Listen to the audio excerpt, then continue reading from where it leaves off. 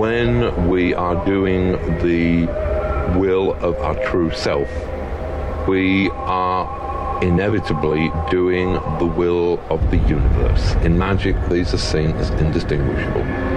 That every human soul is in fact one human soul. It is the soul of the universe itself.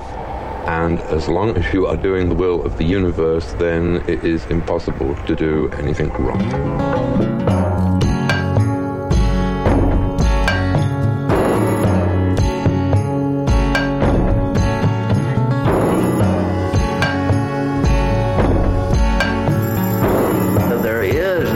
Between everybody and his total environment.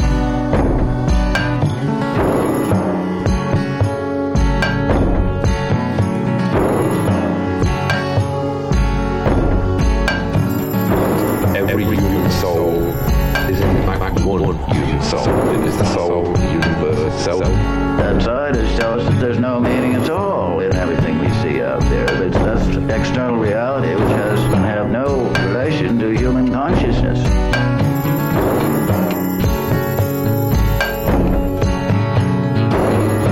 Who writes the great books?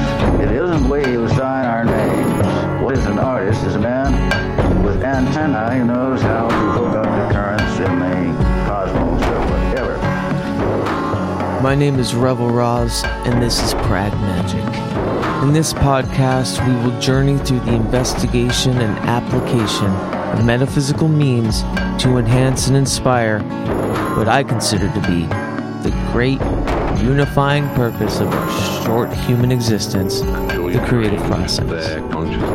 And it's my intention to learn and reveal exercises that X-hex those inner oppressive thought patterns, as well as exorcising those lurking psychic vampires.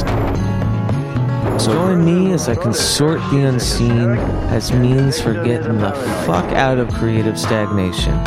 Stagnation that bewitches each and all of us, artists or not.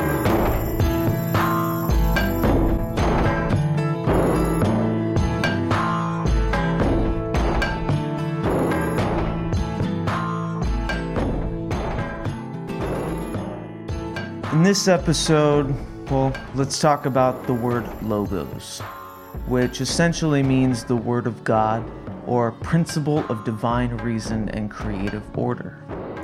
Well, Revel, my nom de whatever, short for Revelator, was humorously bestowed on me as a slight of sorts, one that denoted my crooked past filled with drug-fueled and drunken ego trips, careless revels, and their inebriated revelations.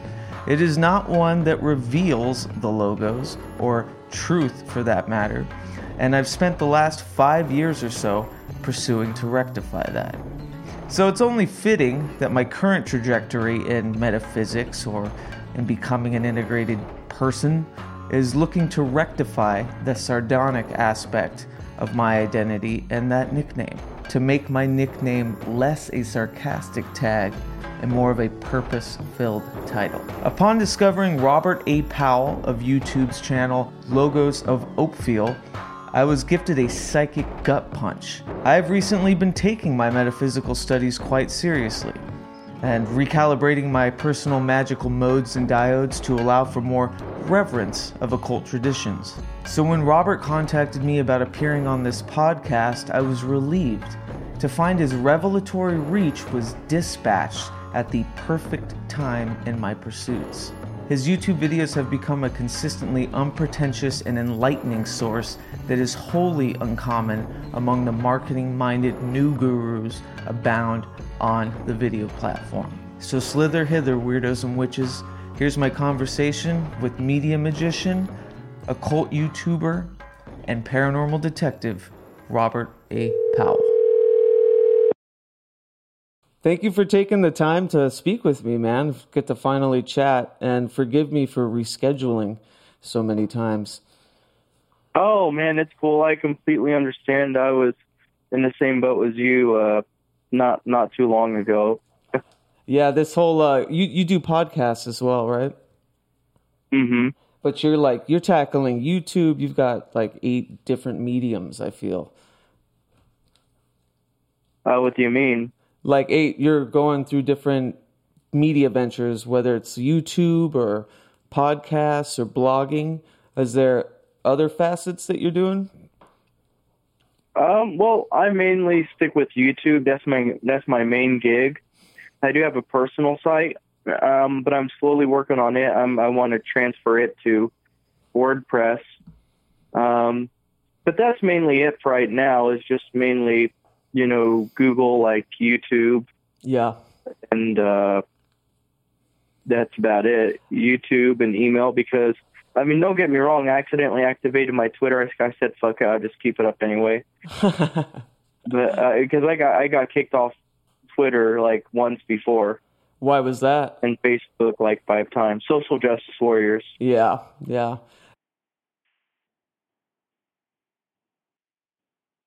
There's a big confluence, I feel, between the occult community and pissing off the left faction, I've noticed. Oh, yeah, there's this political dialogue that's made its way into occultism, right? Yeah. Rather than having that balance, you have the libertarians, saying, the occult is individual. Right. And all of that. Then you have more of the left-wing leaning people, especially Thelemites, coming in and saying equality for all. It's like, then you kind of want to look at him and say, that Crowley, he followed a very Nietzschean sort of philosophy, right? Like that they're slaves, like people are slaves, and then you have the master and shit. So are you, do you think that collectivism is an idea that should be outside of the occult? No, not at all. I think it has its place. Because I think we are different, and I think, that we all have different systems. I just don't think it should totally define a person, though. And I don't think it should be the top of the prioritization. But if we want to be accurate with things, let's be honest here. Most occultists are white males. You know what I mean? Yeah. You'll find a handful of women in there. But let's be honest about the issue. I'm not saying it's bad or anything, I'm just saying it kind of is what it is. Everybody's different and they have different leanings. Now, how do you feel about, because I have a good friend of mine, he's like a 4th generation voodoo practitioner. Mm-hmm. And it was really stressed about, I hate to use the word appropriation because it's such a buzzword, but to appropriate magical practices from other cultures outside of yours was scoffed at a bit. Would you agree with that kind of caution? I'm kind of in the middle, because if it wasn't for some sort of appropriation, yeah, some of the stuff would have died. Totally. When we look at, Thelema and Golden Dawn, if it wasn't for Regardie, we would have none of it. Or if we look at, what we have in Solomonic magic, if it wasn't for the Arabs, adopting the latter Greek magical papyri stuff, right? We wouldn't have the Western, system would no longer exist. It wouldn't be there. Sorry, when my mind gets going, my mind goes in overdrive. Oh yeah, I love it. That's perfect. Because that kind of leads me to the next point. I was watching one of your videos a couple days ago, and you were talking about currents. When you're practicing different devotions that are long-standing traditions, that you're kind of tapping into this unseen current that transcends space and time. And I was wondering if when you're dancing with multitudes of different devotions, is that disruptive to the currents? Well, that's why I say singular focus. I think it can, because it's this is why I say singular focus is when you dabble into too many things, you're not really getting the mysteries. You're getting surface level material. So that's why I generally focus on Renaissance magic and magic of antiquity. Okay. Yeah, I've noticed, I saw your top 10 grimoire, and the first one was the Greco-Egyptian, the papyri, right? The Greek magical papyri, that one manuscript, it completely outlines everything we have today in Western magic before Buddhism and a lot of Easternization. So you think you got to be devoted, really, to just one? Maybe one or two. Yeah. Because I think that when you wander around like a stranger, it's kind of like the difference, let's take any other vocation, right? How can you expect to advance in any other vocation? Like, let's say you work at a restaurant. If you're not going to be committed to your job, how are you going to become a manager? Yeah. I agree. So, I'm definitely from the generation of chaos magicians, and I'm trying to, rectify a lot of those habits that was, born from that kind of practice. Just kind of throwing everything to the wind and going for deconstruction as kind of the main MO. And now I find myself like really starting from scratch after years and years of studying and doing different types, but I feel like I have to start over because it has to be somewhat of a singular focus, Yeah, well, there's a crisis going on with young men right now, and it's because that we've been told as young men that we can do whatever we want, right? That we have all this knowledge, that we have all of this, that we should just get this knowledge, take it, apprehend it, and so on and so forth. So along with that, especially with higher rates of fathers not being in the family, there's really not much of a moral guidance with a lot of young men nowadays. And it's kind of raised by the television, Yeah, raised by the television, especially when you have a lot of single mothers. There's not that male figure to help develop sexuality to some extent, and there's a bit of a crisis in masculinity right now, because everything that everybody's telling us, and this is just my take, right? Right. Because it really all falls by not just our biological nature, but our physicality, by our interests and things like that. That's what far more separates men and women, than biology is interest. You know what I mean? The physical makeup and interest. Men, they have a tendency to take on more jobs. But now when you look at the new stats, with the millennials, there's women taking care of men now. So there's this crisis going on statistically. And you think sad. that's a bad thing? Like that it's not kind of mixed? It needs to be... Well, it's a horrible thing because it's leading to more incompetence. We see it in the workplace. We see it in society. We even see it in the occult. Yeah. Because, and it's not to place people in traditional gender roles or any of that. People can do whatever they want. But the idea is to sort of embrace who you are, embrace your nature, and just sort of go with it. But when somebody's not given the right guidance, it creates a lot of issues in society. And now, and like I said, I know society changes, and I don't see it going in a positive way because there's just a lot to this, because everybody wants a competent person. It's hard for men. It's harder for men to hold jobs nowadays, especially in the millennials. It's harder for to keep relationships going.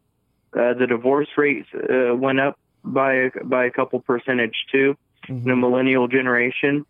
So I think it really falls upon this attack on masculinity. Does that make sense?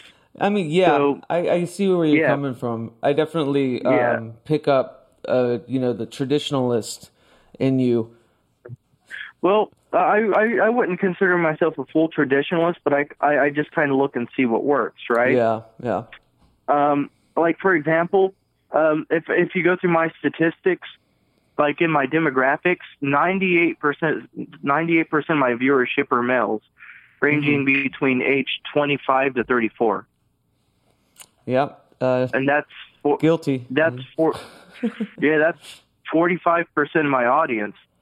And to me, with this new social movement going on, you know what I mean? Mm-hmm. It seems like men are going to places to where they can identify with their masculinity and relearn what their masculinity is. You know what I mean? Because there is a crisis going on with it. Yeah, I think maybe the idea though is that it's evolving.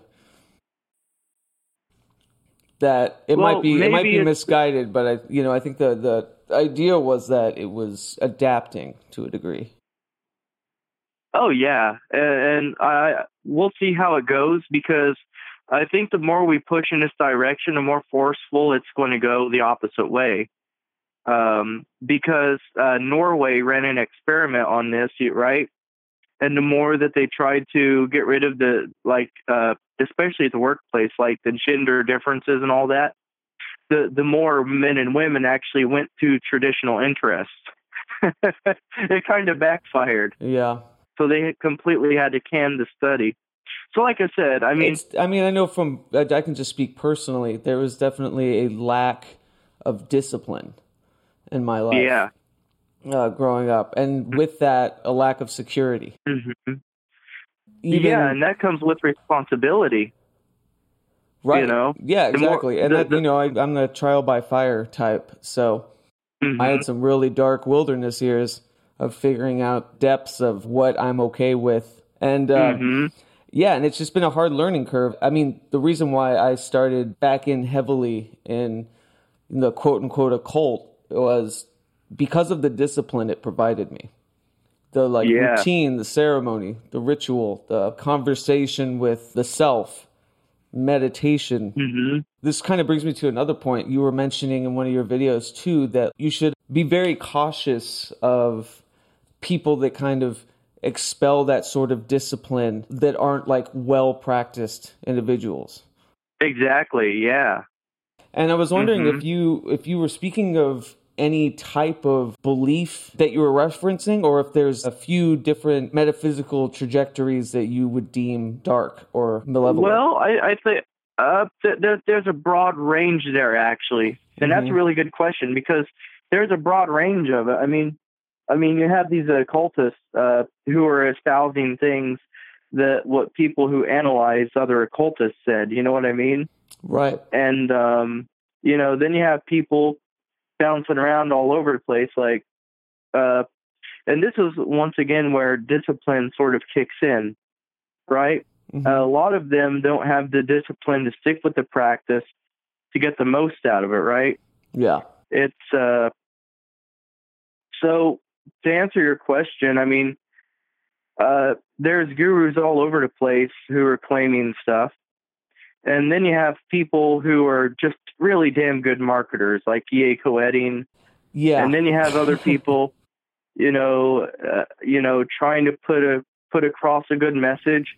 Mm-hmm. But yet the message sometimes that they put across are obviously self-ownership is always going to be there. And that's sort of an empowering thing that's always there. But yeah, just kind of like I tweeted the other day about empathy. Initial empathy isn't initially a good thing because it can be used as a tool for manipulation. Sure, yeah, reactionary empathy. Yeah, so, I mean, anyone can use any sort of empathy or any emotion as some kind of a tool, right? Like love. Yeah. Like, for example, you can manipulate people with love and empathy. And I know I'm making this sound all dark, but that's not the intention. That's advertising, Yeah, but it's the idea that people are using, self-empowerment in the same way.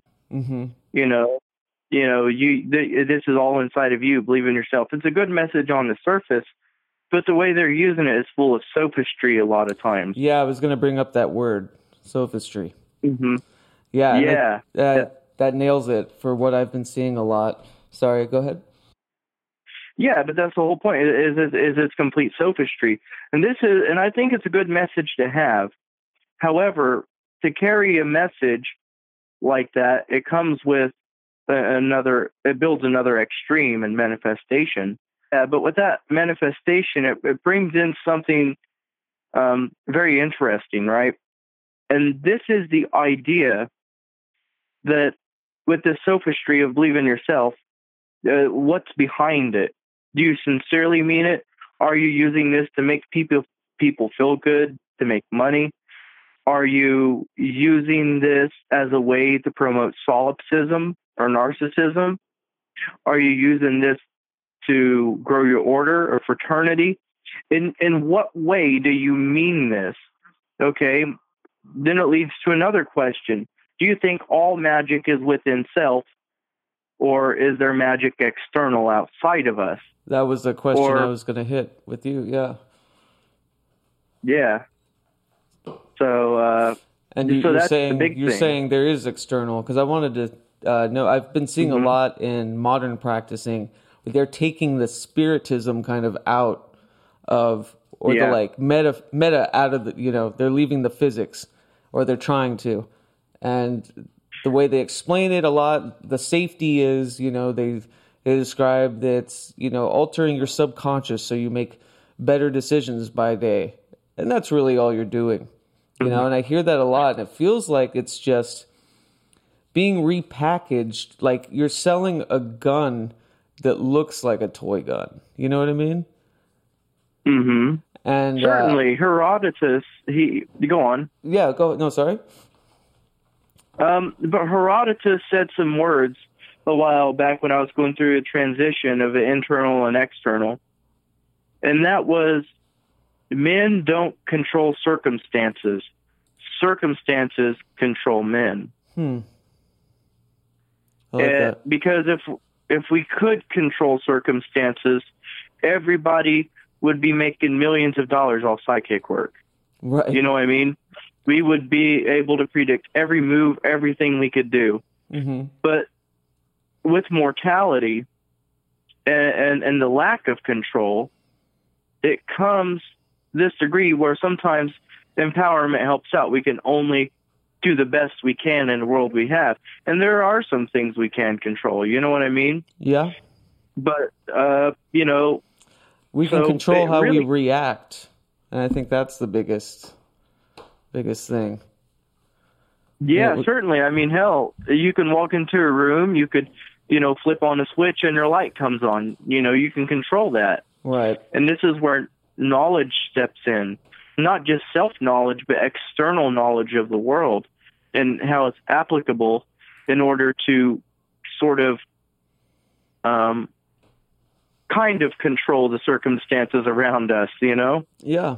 So it's organizing the chaos somewhat, or giving us the, I don't know, maybe sometimes the false relief that we're organizing the chaos, Oh, yeah, chaos is a whole other thing, because when we have order and chaos, I like to call the chaos that we dwell in, I like to call it the journey of the hero. You have dragons, you have your demons, and there's this risk and reward. And a lot of people, they would rather not go into that cave, or they would rather not go into that underworld, and just rather ignore it and just sort of live the daily life, go to work, come home, sleep, have kids and all that. There's nothing wrong with that. I think those people support our economy and all of that.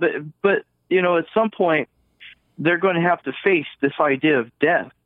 They're going to have to face these demons in front of them at some point, and they do. And occultism, it teaches us to tackle these demons early. So imagine, if you will, you're going through this cave with demons, with this chaos, death, destruction. You know, you could see behind the mask of, let's say, politics. You can see behind the mask of intentions. Mm-hmm. You know, you can see the sophistry. You could see the solipsism. You could see these flaws. You could see everything you don't want to see. But there's a reward factor to this, though, because even a demon or a dragon, metaphorically, has its gold. Yeah. Or when we look at the idea of Heracles or Hercules, right? He went in, and how do we? And the thing is, how do we manage the chaos? How do we deal with the chaos? And I mentioned it on my last live stream. And well, the first thing we have to do to manage the chaos is be honest about the chaos with ourselves. That's the first thing. Why is honesty so important? Because when we see that metaphorical demon in front of us, when we see our worst traits, when we see our flaws, when we see things breaking down around us, how do we cope with that without losing our minds? Yeah. We have to be honest about it. And you have to take up your sword, you have to take up your shield, and you have to power through it. That's how you become the hero. But now the predictability is different. Based on your competency and how well you manage, how well you've embraced the truth, and how you've honed your skills, either the dragon is going to eat you or you're going to be victorious. Yeah. So, and another thing with chaos, even chaos has boundaries. So what are the boundaries of this chaos we're in? What are the rules that govern this chaos? So when I think of this old magic, I think about that chaos, because not all the spells are all white light. Yeah. And when I think of something like Selene or Hecate, the moon, it brings into question, yeah, there's this goddess who drinks blood, you know? Horrifying, you know, she's, you know, goddess of serpents. Yeah. So why would the magician work with something like that? Because she's the mistress of chaos. Yeah. So inherently, she has boundaries, meaning she also has a little bit of order in her too, and she has rewards. So this old magic tackles that issue.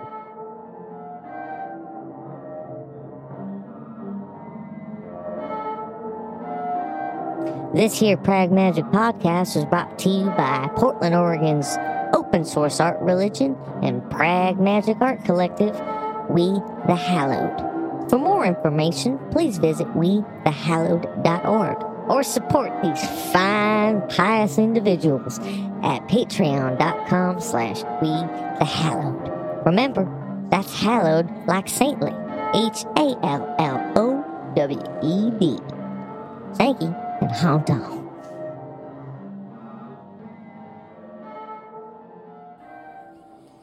Yeah, I mean, I feel a lot of the big thing that drew me out of kind of my darkness or wilderness years was that feeling of you know, kind of slaying the dragon, almost to a degree where I kind of got addicted to the struggle. And I think a lot of people do to some degree.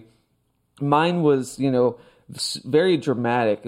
I was just kind of, I didn't know what to do with myself unless I was fighting really hard for something, or, you know, trying to find any dragon to slay. And I wonder if that can, what's analogous to that in like a magical devotion. Like, if somebody's kind of tempting too much and they get addicted to, you know, the kind of, I don't know, dancing with the devil kind of idea, you know, instead of, you know, I'm losing myself here, but basically, I wonder, understand what you're. Yeah, I see what you're going at. So, maybe it's that constant struggle, that people are addicted to that lead them to this, right? And this is a good sign.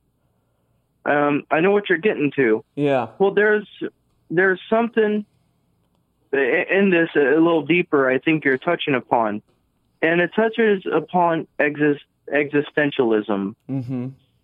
What makes me wake up in the morning? What's my purpose? What's going to make me fight every day? And the thing is, a lot of people, they have this wrong idea about conflict and divisiveness, right? Right. And a lot of people would prefer to, they would try to run from it. Yeah. But if we look at this conflict, and because it's easy for us to think conflict, and even right now, I'm sure we're thinking about the worst possible things in our mind. Even I am, Mm-hmm. What's the worst outcome that can come out of that? But when we change our train of thinking, we're looking at the risk of the outcome of dealing with conflict. Am I going to lose friends? Am I going to get injured? Is my reputation going to take a hit? And these are all things we have to worry about, and it's easy to back away from the conflict. But once we realize that this conflict is in ourselves, it becomes freeing in a way. And this inner conflict, I think, is a healthy thing, and it's the idea of looking at this conflict because it's sort of an initiation into something bigger.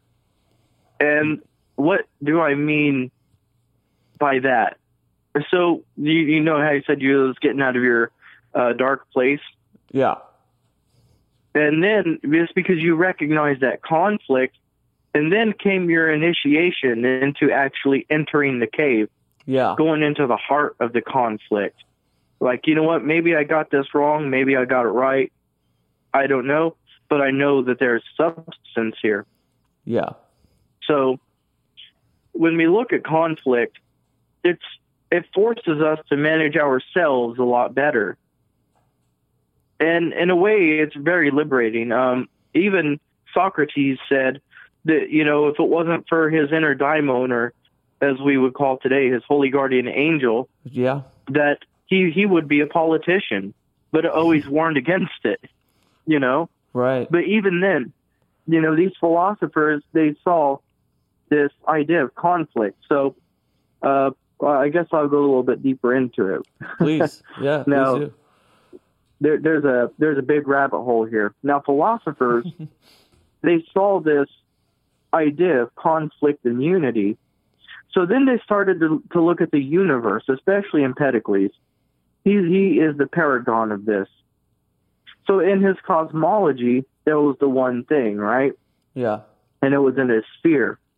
Then you have love and strife. So love is this one unifying thing. But strife is trying to separate the love. And there's this in-between state of love and hate to where creation happens. Then, once strife gets more powerful, there's no more balance. It becomes, we get plurality here. Mm-hmm. The creation becomes destroyed. And all this matter is whirling, like you would see, like a whirlpool, right? Yeah. And so once everything is in complete chaos and discord through conflict, there's no hope. There's no way out of it. So love has to regain her power according in the universe again. So she strives for this plurality to become one, and it once again reaches this in-between state to where new life is made again.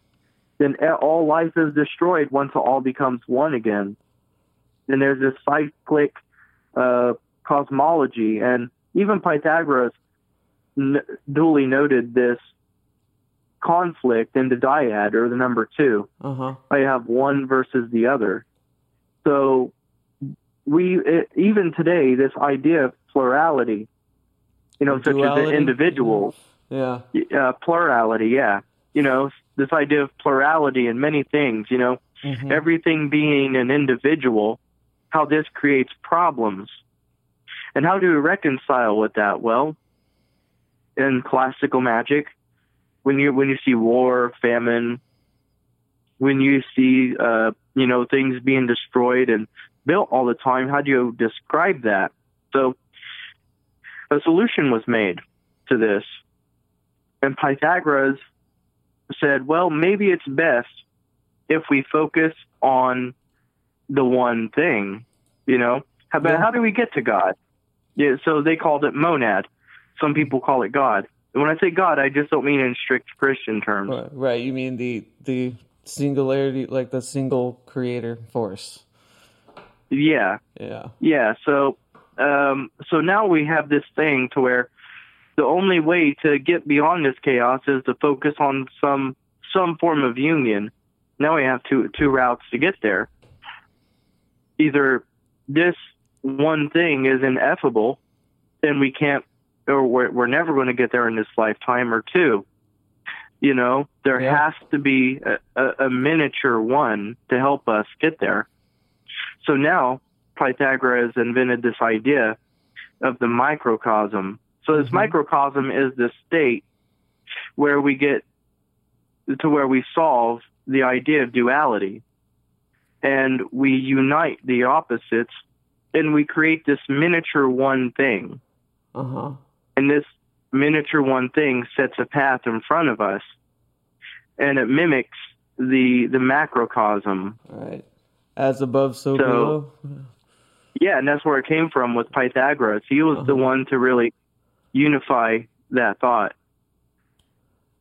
Yeah, I mean, that's incredible. I mean, I couldn't be more agreeable to that whole ideology. It reminded me of when I kind of learned, like you were talking about earlier, like E.A. Koetting and all those people that really kind of push the become a living God, it's all within. After I got out of my bad years, there was an honest belief in that from me, because I slayed the dragon and I won.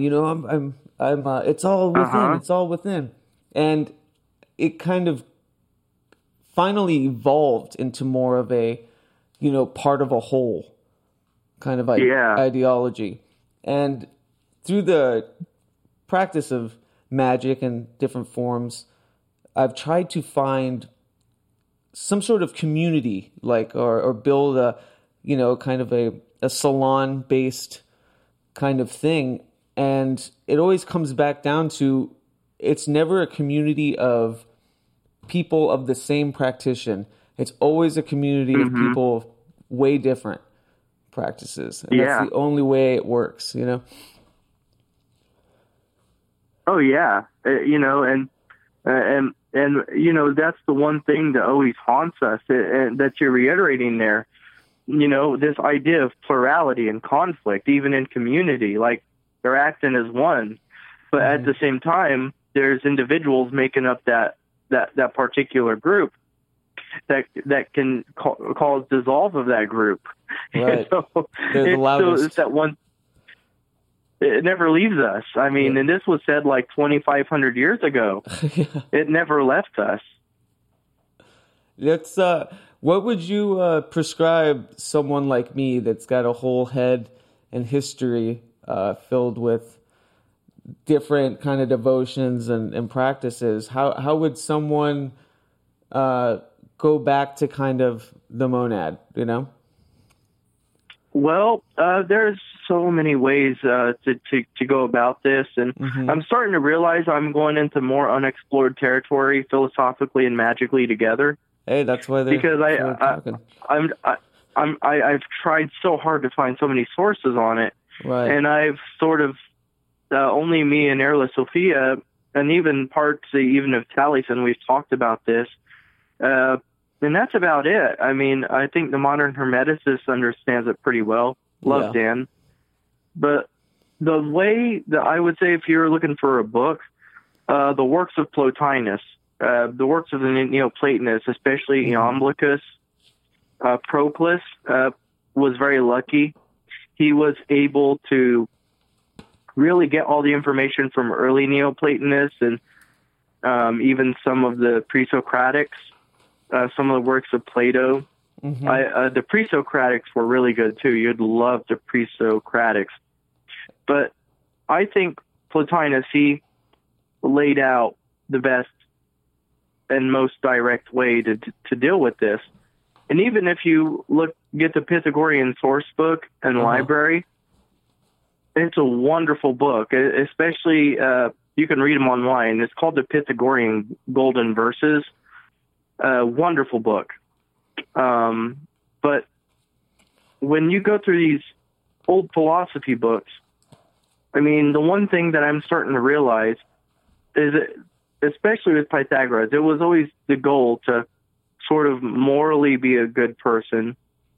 And the problem is, and there's a big debate with moral subjectivity or moral relativism. Right.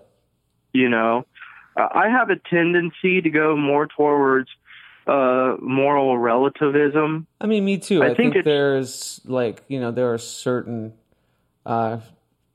signposts for what is just inherently, bad for everyone across the board. Yeah, exactly. So I really struggle with moral subjectivism in a large degree because, obviously there's going to be cultural differences, but it doesn't account for the same broad thing, even in, less developed countries, thou shalt not kill, Right. Obviously there's something ticking inside of us that makes us realize that that there are things bad for humanity and or our tribe in some cases. And so the best thing I would say to answer your question is really dive into these occult books, and I think what they offer, especially these old philosophy texts and some of these magic texts, is it's not blind devotion for the sake of devotion itself. You would love the Orphic hymns, the Homeric hymns, and the Delphic hymns too. They're very good. The Greek magical papyri is very good. London Laden Papyrus, but I'm kind of digressing from my point. Sorry, mine is so please, wild. Yeah, I'm writing it all down. So. Yeah, so I guess the Greco kind of is like that stuff. I haven't, I know a cursory idea of what's and Agrippa, but that's pretty much as far as that's as far as I went. And now it just keeps popping up, and everyone I talk to that I respect, that is, people that aren't, I can absolutely glean that they're not using it for any other sheer fact than the sheer knowledge of how to know thyself better and be better, It seems like it always comes back down to Greco-Egyptian stuff. Oh, yeah, certainly. It even goes back further. There's a book out there called Beyond the Muses, an anthology of Akkadian literature. It has the oldest spells and the oldest written literature that we have. Mm-hmm. And Muses. Gotcha. Mm-hmm. And there's a lot of stuff going on here, and there's so many things I'm learning, so many bits of wisdoms and gems I would have never gotten in postmodern thought because, while I'm not saying postmodern thought is bad, but there was something that happened. Yeah. And this was during the Industrial Age. During the Industrial Age, we were just getting out of the Victorian Age, right? Mm-hmm. So then, in the Victorian Age was the rise of psychology. It was the time where people were saying, where academics were scoffing at mythology, not really taking it serious, to see how it could relate to humanity. And then we have the rise of materialism, based on the fancy stuff from Egypt coming out at the time period too. But then things became easier. We could mass produce things. We could kill animals on a large scale. We could create, we could create things really fast. Right. You know, cities started to get very populated. And then we just came to this point in human history, and Nietzsche kind of hit on this really hard. What happens when you kill God? Where do people turn to? Right. And that's what happened. So technology. You know, yeah, we turn to nihilism, materialism. So there's nothing to fill that void or that space. Things just are here and now in this world. Live once. This can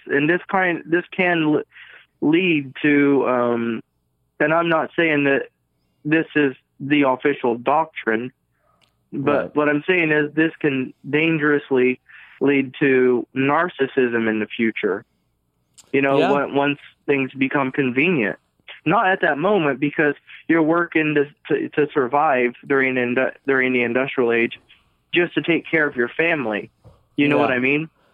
So what happened? I felt that way about the practice of chaos magic after so many years. I felt like it kind of really was a narcissistic kind of devotion. It was, kind of cribbing from other people. Like, that's good enough. I can use that. I don't want to go deeper. Blah blah. You know what I mean?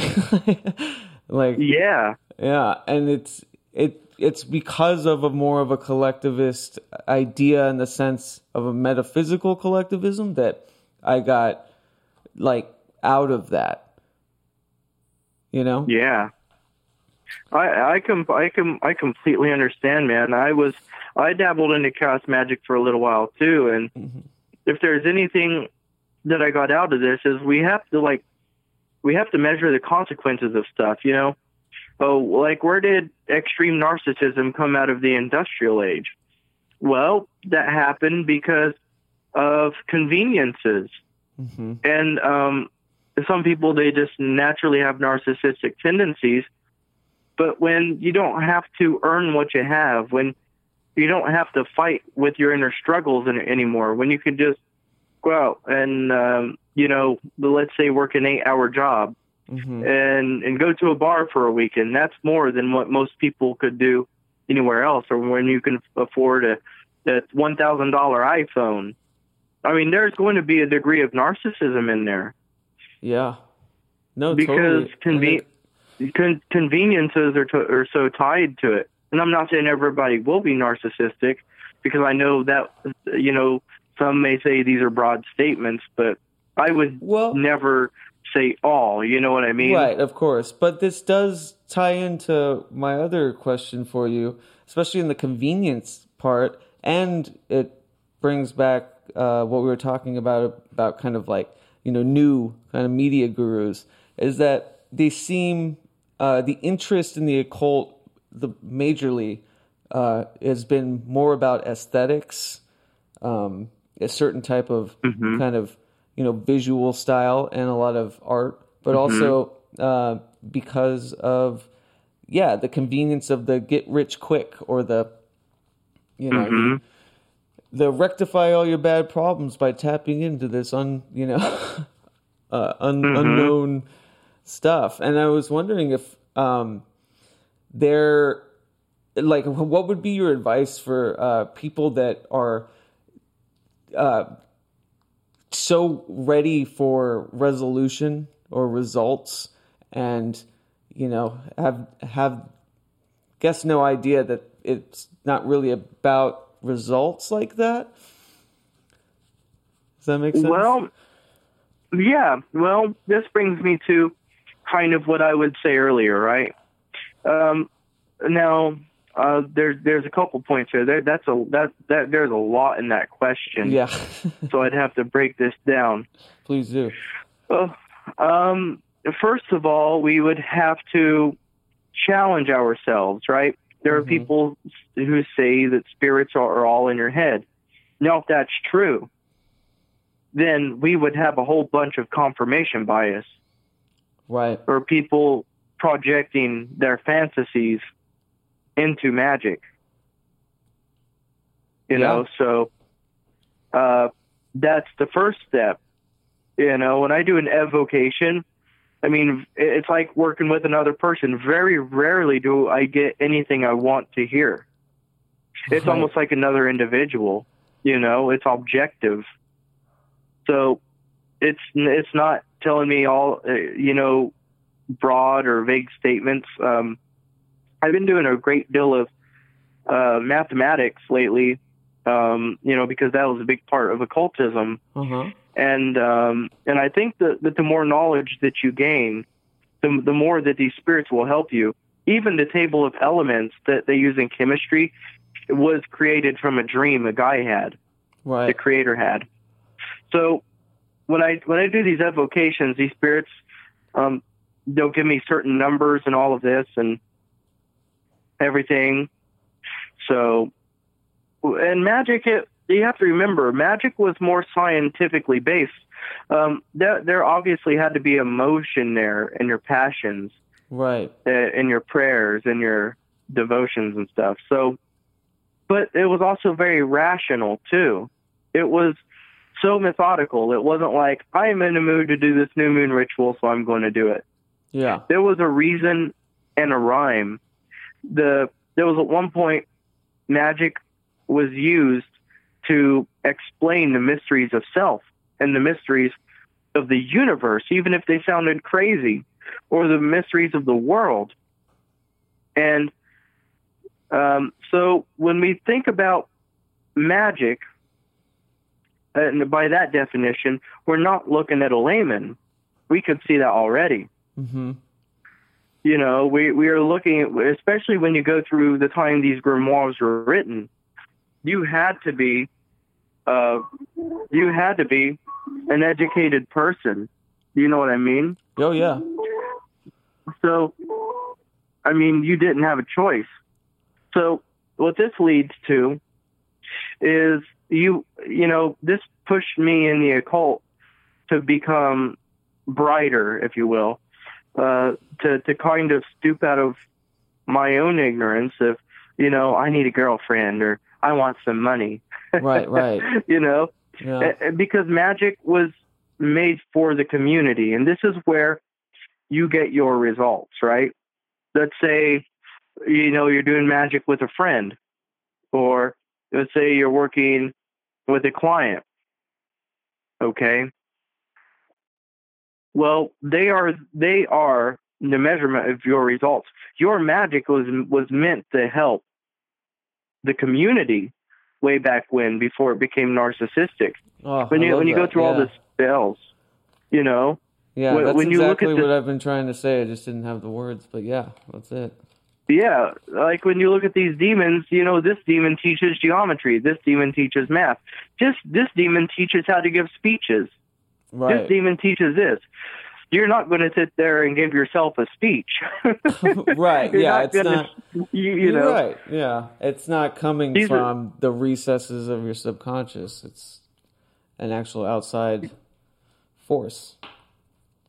Yeah, this is going to teach you how to prosper in your community, not lock yourself away in your room, and how to become a more competent person. That's what magic was about, is working on how to become more competent for yourself in the community. So it's almost like a that's how very reverent, kind of devotion. It's almost like a Jesuit would have to be. You know what I mean? It was kind of like their their duty, their sworn duty to know this and to feed their results back to the community. And I think we've totally lost that. Oh yeah, certainly, because I think we lost it through pop culture, through technology, through advertising, through just the industrial age onward. Yeah, and I mean, it not to get into this at all, but I mean, there's nothing more revealing than just the truth wars, that are so prevalent today, even across the media, especially across the media. It just seems to me that now would be the time that people should turn to archaic systems, or to get back to our roots of trying to figure out how to band together and transcend, you know? Yeah, I think that's really important. And I think it's good for structure and that's one thing that this ancient magic brings is structure. Because it opens up your eyes and you realize it's not about you. This magic is giving you a structure to be a useful part of society, and it improves your self-esteem. Yeah, absolutely. I mean, does that make sense? Yeah, no, I mean, that's why I've continued only to go deeper, I wasn't satisfied with just the kind of, like we said, the narcissism of just meaningless in the end, self-gratifying kind of spells or whatever. And how do you think we do that? Like, how do you feel that should come about, or how can it? Well, it all falls upon personal responsibility. And this is where personal responsibility should be in the realms of in occultism, I think, owning up to who you are, really realizing you're an imperfect person, and really striving. Now, obviously, systems like the PGM are non-transcendental systems, meaning that there's no reaching to the one, Yeah. But, however, to amend further, you have to learn to call yourself out. Yeah. Like if someone offers a criticism, you don't get upset. You don't censor that person. Like if it's a legitimate criticism, you listen to it. You listen to it good. That's all I hear. Because, it's because it's so easy to get defensive about something. Like, I'm not going to lie. I mean, every once in a while, I try not to get defensive. It's still something I'm working with.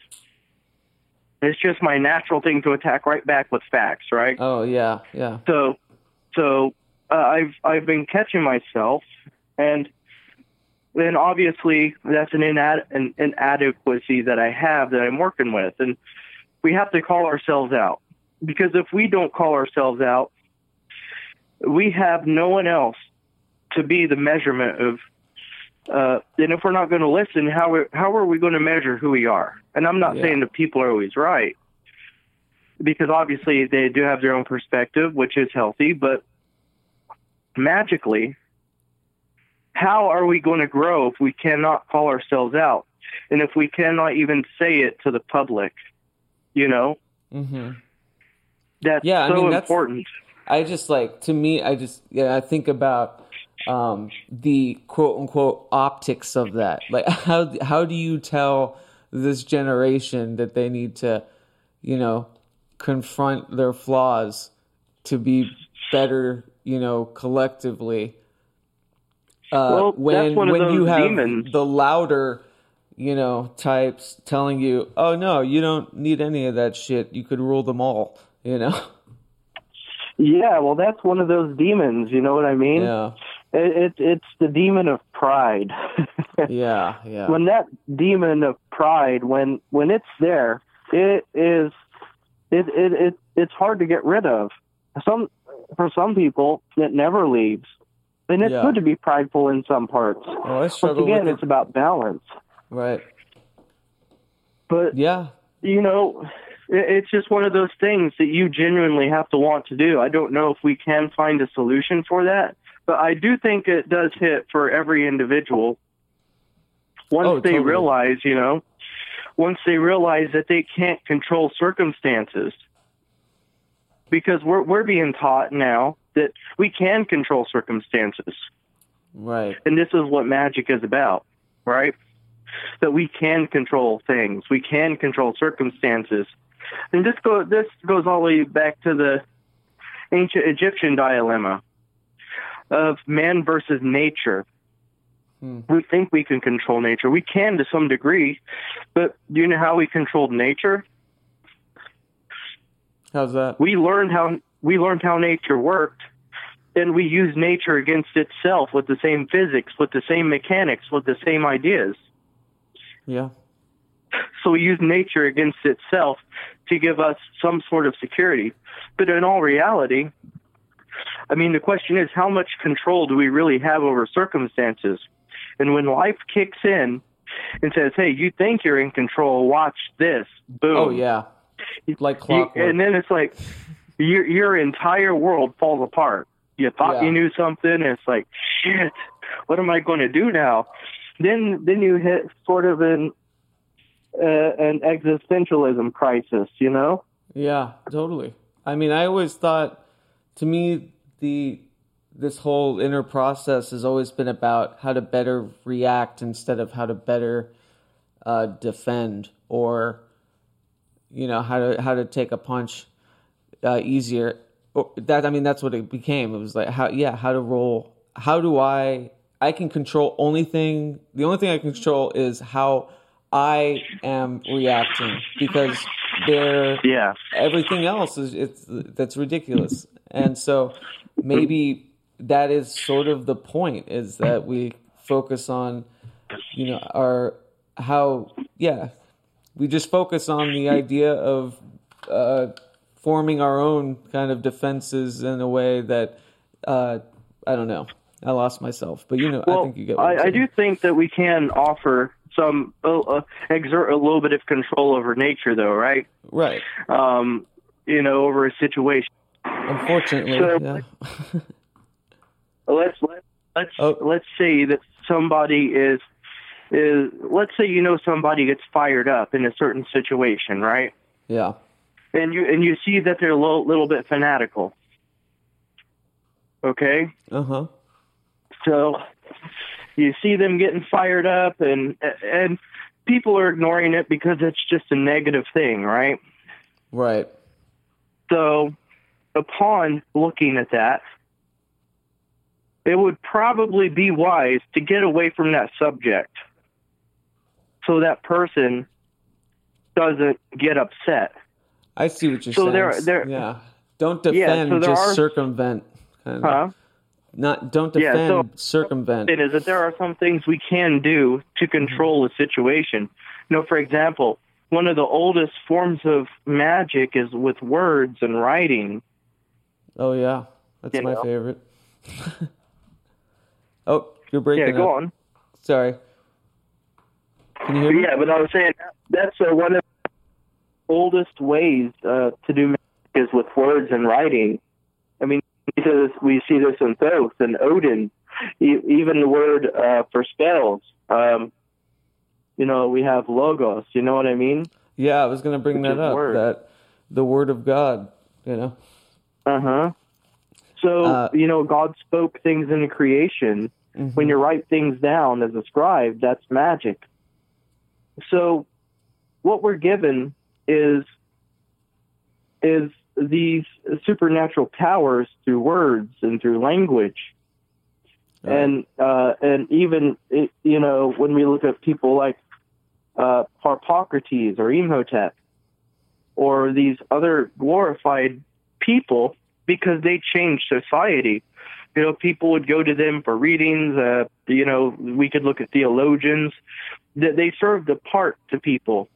Yeah. And I think a part of the craft of me working with philosophy and classical magic is I don't make this about me. If I felt like I wasn't helping people, then I wouldn't do it. Once again, a little self-projection here. Well, sure. And but I'm making my skills useful, and I'm trying to make my skills useful in one way or the other. And we sort of have to get back to that root. It all started for me after my grandfather died. Oh yeah. That's when it really hit me. Because I was at his deathbed, and he had cancer. I took care of him for like 3 or 4 months, every single day almost. Oh, it's all right, man. But I watched him wither away. Yeah. And I'll never forget. It was right around 3:16 in the morning, and he was there on his deathbed. And he didn't want to die. He didn't want to. He fought for every single thing that he had inside of him. Yeah. And he fought so hard, a tear ran down his eye. I wiped away his tear, and I felt his last breath go past my ear, and he was gone. And then something occurred to me that night. I realized how precious the breath of life was. I mean, it's easy to talk about, but once you see that, that our breath, our breathing is the borderline between living and dying. Yeah. It hits you. And that's something you take with you to the grave, that philosophy, that thought. And you see how it's embedded in magic, especially with the opening of the mouth rite. And the Egyptians understood this because, an opening of the mouth rite, you're opening up the mouth of the statue, or the mouth of the mummy, and you're giving it life to breathe, to speak. And it's so fascinating to think about how little things such as the last breath and the breath of life is so tied to magic. Something that you will rarely catch in a modern book. Yeah, you're right. I mean, it's as simple as elemental things. Mm-hmm. I wanted to ask you to go more into the paranormal side of things too, especially considering that correlating with magic, other spirits, and outside forces. What has been your hypothesis of what you see occurring when you have paranormal encounters? Well, I am on the path investigators, and there's two of us. We're pretty much a team. And what's amazing about this is we see some weird things. I mean, I was working with a client I don't know why I said that, a couple weeks ago. And she had, at least this family, had a poltergeist to some degree. And it's something that's been there for a long time, because in the same building, a guy who was in an apartment in that same building, like right across, also had some very same experiences. And it's very much tied. I mean, the spirit model is the oldest model of magic. And so you think these are like specific, like, consciousness? Do you think they're you know what I mean? Like they're actual residue of a conscious that once was, and they're interacting with us. Desperation, or? Well, I do.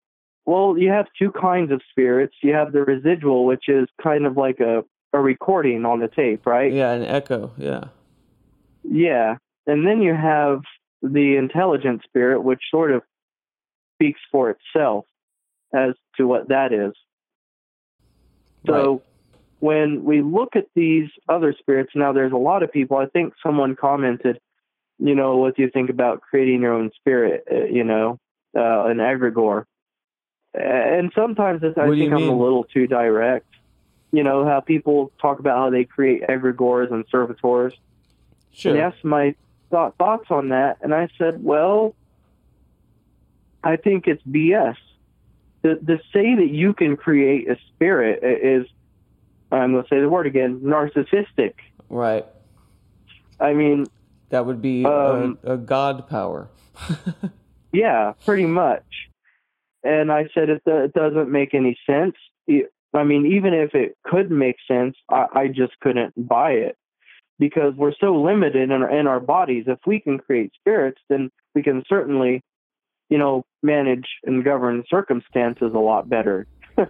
Yeah. So, do you think there's something to be said about, like, there's that theory that, they're kind of unwieldy or unyielding psychic, projections from, I think one of the theories was like prepubescent or teenage girls going through puberty would often, like, there was that theory that the hormones even affected the psychic plane, and it would, it was from living people. Yeah. It was telekinetic. Do you think there's something? Oh, yeah. Yeah, I could see that very much. When you're going through a biological change, and like I said, when it comes to a lot of these studies that are done, especially on some of this, there was this 83-year-old woman in this nursing home. She was tied to a tree, and yeah, she was tied to a tree by her stepfather, and she was kind of left scarred past that, but she moved on mostly. But there were these people who moved into the house, and once they looked, this man and his wife were in the house with their kids, and they saw an apparition of this woman tied to a tree. And they did some research on the house, and then they found the police report later on it, and then they found out the woman was still alive, and they confronted her about it. She was shocked. And this goes back to the thought, at least for me, back to a Greek thought once again, that the soul is in the mind. The Greek word is psyche. Psyche is quite literally soul, and that's what it means. And we take the word soul in Greek, and it means psyche. That's where we get the word psyche. So, so they got this idea that the soul was in the mind. And if we think about these instances like astral projection, out-of-body experiences, and that 83-year-old woman who is also in a nursing home that I stated, I read about it. It was interesting. You know, it shows that in parapsychology that a part of us dwells in through tragedy in our mind and things like that. A part of our spirit does. It's like it was so intense psychically that it's absorbed in the surroundings and then played back like an echo or a ricochet, you know? Yeah, Plato made an interesting comment on shadow people. He said shadow people are souls who got caught in materialism when they were alive. In materialism? So they're bound here and they're stuck here. Yeah. Yeah, he didn't quite say materialism, with, but like that's encapsulating what he was saying, like caught in money, caught in, you know, just earthly matters, and that was solely where their focus was. Never wanted to leave. Yeah. Mm-hmm. Yeah, so I mean, I think it's a good subject to wrap up on because it's a big one. I'm sure it could be a podcast of its own, but I just wanted to know what your experience has been within the paranormal and how that's informed your idea of what happens after we die. Ah, that's interesting. I think that the Egyptians had it right when they said that our entire soul is sort of divided into parts. That we just aren't like one singular soul. Even the Christians have this same concept that the soul is separated from the spirit of God. And that there are parts of us, you know, especially the Egyptians had the Ka and the Ba, you know. So it touches upon this idea that we're an organism made of many things. And so just like how the universe functions like an organism in cosmology, so do we. You know, for example, you know, just because you have a liver, I don't call you liver. Right. Okay. Because we you know, we start with cells, and cells create organs create systems, and then you mix all those systems together, and then you have us. So we have to look at the bigger picture.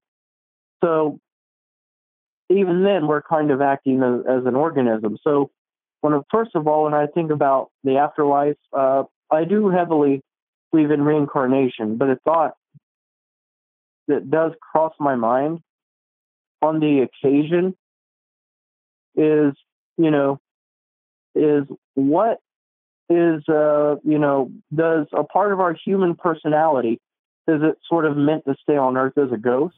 Right. That's what I meant earlier about the consciousness part. Yeah, like, or is is there a separation there, part of us that goes up? And that's kind of the fence that I'm leaning on. But I do think that the lower human part can ascend if we live a life of bettering ourselves, focusing on this idea of, what it takes to keep the organism healthy. You know what I mean? It's kind of like the organism of humanity. Yeah. And I'm not, yeah, pretty much. And like I said, but also going against it too, to some degree, because even Plotinus writes in his Enneads that the goal is to gain wisdom, so we focus on the virtue of truth and wisdom. So as we focus on the truth of virtue and wisdom, we're not meant to hide from the world. We're not meant to avoid conflict. As a matter of a fact, Plotinus says once you get so wise, you're going to be forced to face that conflict. That's a part of the reason why you have to develop those skills. So, and this is going into my bigger point, that where we have the lower soul and the higher soul, right? So, and I think some of these spirits, they do get stuck here. And I do think Plato was onto something when he said that shadow people are souls that got stuck in materialism, that they loved the earth so much they didn't want to leave. And I think it's like almost spot on for me. Then he has the myth of Er, and the myth of Er is pretty much this whole complex afterlife of reincarnation, which we probably don't have time for here. But as far as the paranormal, I found out that a lot of that stuff that people deem as religious crap actually works. So, for example, a lot of stuff people deem as religious crap? What do you mean? Yeah, like such as Psalms, holy water. Oh, sure. And I think a part of it is a religion within itself, because you have the authority that's above you. Uh-huh. Whether you see it as a pantheistic God. And I think that my views in panentheism, they're really good at compromising my personal view on how I see spirits and gods and all that, because in panentheism and pantheism, the main difference between pantheism and panentheism is in panentheism, God is outside of the universe, but he created this universe. But in pantheism, God is the universe. Huh. Yeah, so, I mean, I think I'd probably go with more of the latter as well. Yeah. Yeah, so it brings it in a very interesting point, though. So there's no denial of other gods or spirits outside of the one. They're part of that organism, like me and you. And they exist. They do their role. Some of them are conscious, some of them aren't, and they sort of do their thing, while we do ours. Well, damn, Robert, that that just set us up for a sequel. Oh yeah, hell yeah! I would love to come back. I enjoyed the conversation. Oh man, yeah, this is great. This is exactly what I needed today. It's had one of those introspective, kind of big idea days, and this is great, man. I appreciate it. Thank you. Yes, no problem. Don't worry, because I know a lot of this stuff is hard for me to take into at first, especially when I first heard it. Then I'll go back and I'll revisit a concept, and I'll just be mind fucked. Yeah, it seems like I just kind of construct and deconstruct every day, especially about the big ideas. As little things little beliefs kind of morph, so do the big ones, And it's just... Mm-hmm. It's reassuring to have magic or just a community, people to talk to, that is not of the vapid variety, that wants to get to the nitty-gritty of this kind of deep discussion. Yeah, and I think that's important. I mean, like earlier we talked about the crisis going on with young males. You know what I mean? Yeah. And I think that's a big pull And even then, I think that my whole channel, even I'm a reaction to that. You know what I mean? Reaction to this crisis, knowing that I needed order. And I think that, in on my channel, like, it's open-minded, but at the same time, I openly say somewhere along the lines that, we need boundaries at the same time. We need some sort of aim and guidance. Right. There's got to be some structure. For. Yeah. Yeah. So it's not that limitations are bad, but I think that's because I see where you're coming from and all that. It's good to say you're limited because you can't learn everything. Right. Yeah, I mean, I think that's the big idea too, is that internal, or let's say, eternal acceptance of resolving to know nothing in a way. It's that the deeper I know, the more of a student I am. Yeah, and like I said, if there's one thing I'd like to tell the audience here, please. It's not about blind dogma, and I know that it can easily be mistaken as that when I say limitations and through some parts of this, but it's not about that. It's about the aspect of free thinking, but kind of resolving that duality to that union at the same time. Yeah. And it doesn't mean you blindly accept things, just because you mention God or the one, it doesn't mean you challenge the idea. But at the same time, you don't dismiss it either. Yeah, absolutely. Well, yeah, I mean, that's probably the best point to end on. You want to tell everyone where they can find you and where to watch your videos and whatnot? Yeah, just go on YouTube, type in Logos of OPL. I recently put the name change on there to Robert A. Powell for branding reasons. Okay. So, plus my Twitter handle is Robert Powell 018. And you can email me at pgmmagus@gmail.com, meaning Papyri Greco-Magakai, so PGM. And you can find me there. And you do PATH, like we touched on. It's the paranormal investigation. The PATH Investigators. So you could type that right onto Google and find it right there. Very cool. Well, thanks again, Robert. And this will be the beginning of a very long relationship, I can tell. Oh, yeah. Thank you. Yeah, it's very interesting. I love the chat. Yeah, absolutely. And please come back. Let's do this again. Yeah. Just slide in my DMs whenever you can, too. Or my email.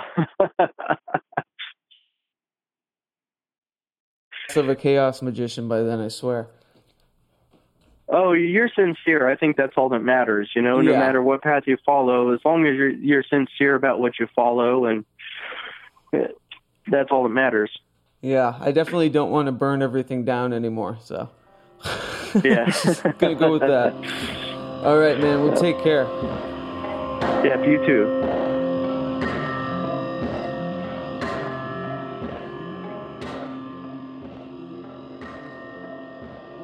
A. Powell. In the show notes, I have his YouTube channel, his Twitter, his blog, all linked down below. So please check them out. Follow it. He's getting traction, and I couldn't be more grateful that he took the time to speak with me. And we got personal, which this entire podcast venture is turning into a very personal journey, because there are plenty of men talking about big esoteric ideas, as we had just discussed, and there are smarter, more able-bodied and able-minded people to walk you through the academic side of things, Robert A. Powell included. So thanks for sticking with me and allowing me to get personal about my chaos reformation. I'm going to limit my closing remarks, but you can read the rest of my diatribe in the show notes and the accompanying article on wethehallowed.org. please consider becoming a patron at patreon.com/WeTheHallowed. Follow this podcast on Twitter, Pragmagic with a K _cast, and on Instagram, Pragmagic_cast. You can find me, Revel Roz, soon to be Revelator Roz again, at revelroz.com. That's REVELROSZ. Been doing most of my stuff through the We the Hallowed hub, so keep a lookout and haunt on.